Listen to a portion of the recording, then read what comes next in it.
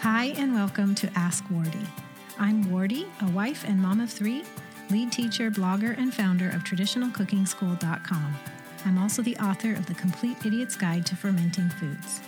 Ask Wardy is the weekly show devoted to answering your niggling questions about traditional cooking.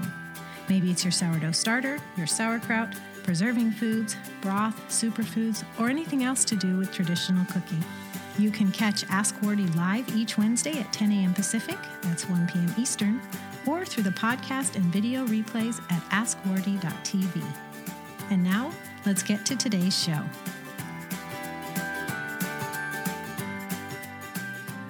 Hi everyone, welcome to Ask Wardy. I brought a friend with me today. It's a beef bone. You can see the marrow right there because that's what we're talking about today. How to best release that marrow into your bone broth to make it the most nutritious possible. We'll get to that in a moment. First, let me welcome you all to Ask Wardy. I'm Wardy with Traditional Cooking School by Gnaufglins. I'm the author of The Complete Idiot's Guide to Fermenting Foods, and I help teach traditional cooking at our Traditional Cooking School. This is the weekly show where I answer your questions about traditional cooking, so I'm thrilled you're here. If you're on Facebook or Periscope Live, welcome to you. The comments, likes, and shares are available to you. No matter where you're watching or listening, though, I'd love it if you'd hit the like button, give this a thumbs up, and I'd love it if you'd share with friends and family so we can spread the message of healing and joyful traditional foods. If you're live, Facebook, Millie is right there posting links, answering questions, and I do go back later and look at your comments and questions as well. No matter what, though, the links and transcript is all ready for you. AskWardy.tv, look for episode 70, everything I'm sharing, links, the points, the instructions, it's all there for you. So if you run out of time, you don't want to sit and chat, for whatever reason, you can just go check that out. If you're coming on live, please do share your first name, where you're from, and what you're sipping on in the comments. I love to hear it. I've got good old water today. In fact, I need a drink. Need to drink more. We all do. Hi, Monica. Hi, Sherry. Great to have you both here. All right, well, let's get into today's question. It comes from Tammy T. Here's the issue. You do what you're told. You make your bone broth because you know it's so nutritious for you, whether you're on a gut healing diet or just a straight up traditional food diet. Bone broth is such a hallmark. Make sure I had that microphone on. Bone broth is such a hallmark of nutrition. It's healing, it's soothing, it has nourishing gelatin, and it's just oh so good for us. So you do what you're told and you make it, right? And you've got all the bones and soft tissue and everything in there. But then when it comes out of the crock pot or the soup pot or your Instant Pot, you find that there's some marrow still in your bone. Not in the broth, it's still in the bone. So do you extract the marrow or do you just figure it's all good? That's what the question is today that came from Tammy. She says, do bones need to be broken at the end of the cooking cycle in order to release the marrow? Great question. Let's talk about it. Hi, Carol in Fairbanks, Alaska. Before I do give you the quick and easy answer, though, I want to get on the same page here with bone marrow. Why do you want bone marrow in your broth anyway? Some of you might be thinking, ick. I certainly did when we started changing our diet years ago. Why would anybody willingly want bone marrow? To eat that, put it in their broth or whatnot. And this is coming from me, who grew up seeing my dad take those bones, we cut the meat off, the roast was done or whatever, and he would just stick them right in his mouth and he would suck it all up. And I thought it was so gross. Of course, now I love the marrow. When we're done with a roast, I will scoop it out and I'll spread it on a cracker or toast myself, or it's just delicious. I think it's creamy and fatty and wonderful. Regardless of that, though, if it's delicious or you don't think it's so delicious, why would you want it in your broth? This is an answer from Dr. Natasha Campbell McBride, creator of the GAPS diet. She says, meat and fish stocks provide building blocks for the rapidly growing cells of the gut lining, and they have a soothing effect on any areas of inflammation in the gut.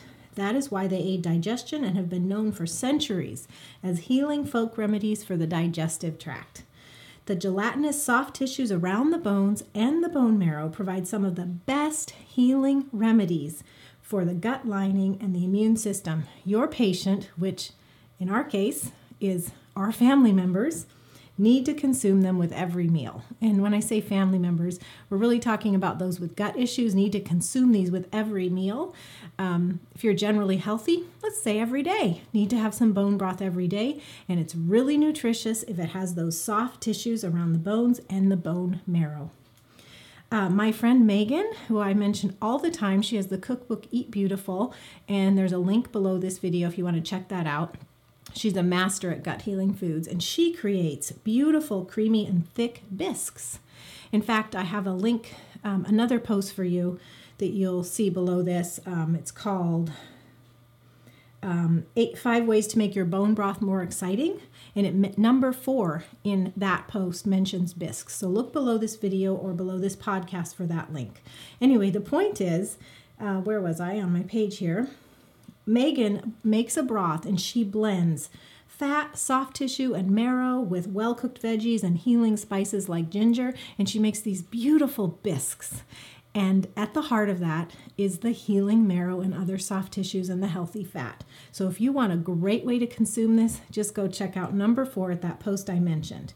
And so basically, I think now we can all agree that bone marrow is important to include in our bone broth.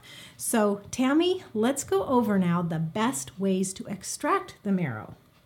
Once again, Dr. Natasha Campbell McBride, the creator of the GAPS diet, comes to our rescue because she says what you do is you strip off all the soft tissues from the bones as best as you can to later add to soups and encourage your patient, aka family member, to eat all the soft tissues on the bones. Extract the bone marrow out of large tubular bones while they are still warm. To do that, bang the bone on a thick wooden chopping board.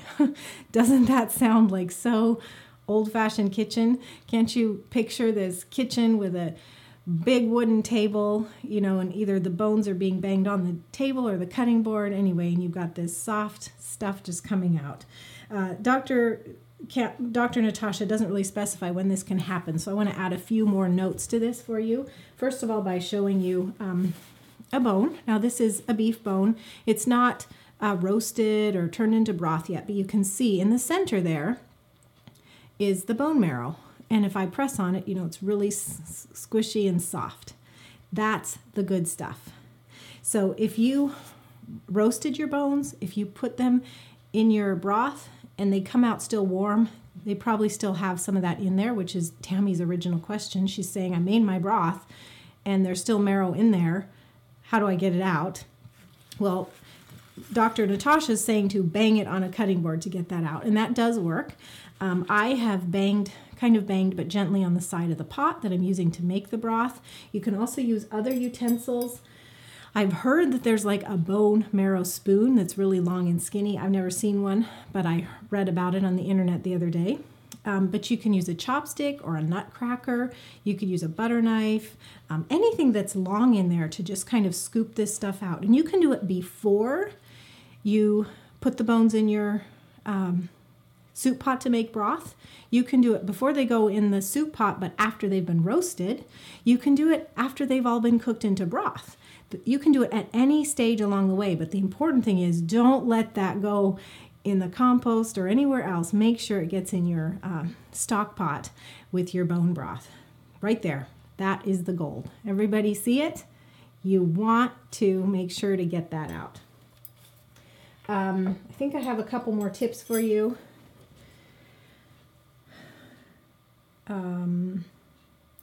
The final tip is if you are working with a local butcher, like perhaps you put in an order for a whole beef or half a beef, and your butcher calls you and says, how do you want us to process this? What cuts do you want? Well, you can actually request that the marrow bones that they would normally just cut up in sections and put in big bags. That's how this came from our butcher. You can request that the marrow bones be sawed in half, and that will more easily expose the marrow. And then what you do is you take those bones, and I do recommend every time you make a dark broth, like a beef broth, that you roast them before you make the broth. It's very simple. You're going to go like 45 minutes in a 375 Fahrenheit to even higher, 400 or 450. You lay all your bones out on a baking tray, you stick them in the oven at that temperature, 45 minutes or until they're like really roasty brown. You can even go till you're a little bit concerned that they're burned. So dark brown. It adds amazing flavor to your broth. And if you happen to have pre-cut bones that are laid open, it's super easy at that point to scoop the marrow out. And you would put your bones after they're roasted and the marrow you just scooped out in your crock pot or your stock pot for your broth. It's really, really easy, isn't it? I mean, the marrow, if you can get to it beforehand, if you can get to it after roasting, if you can get to it after you make your broth all together, make sure you get that marrow out. And if you need to use special utensils, nutcracker, chopstick, knife, whatever you need to get deep in there and scoop that stuff out. Even if the only thing you can do is suck on it like my dad used to do. In fact, I shouldn't say used to do, he still does. It's good stuff. I want to round this out because I know that often this comes up. We all know that we should eat broth, but it can get tiring or boring. So I want to make sure you have some of our best resources to make bone broth more exciting. Yes, bone broth can be more exciting. So just look with this video or recording for 2 links. One is 8 ways to eat broth without drinking it straight, and that's broth with marrow in it, ideally, and 5 ways to make your broth more exciting. Number 4 of which is what I told you earlier, my friend Megan's idea to turn it into a bisque. Really, really yummy.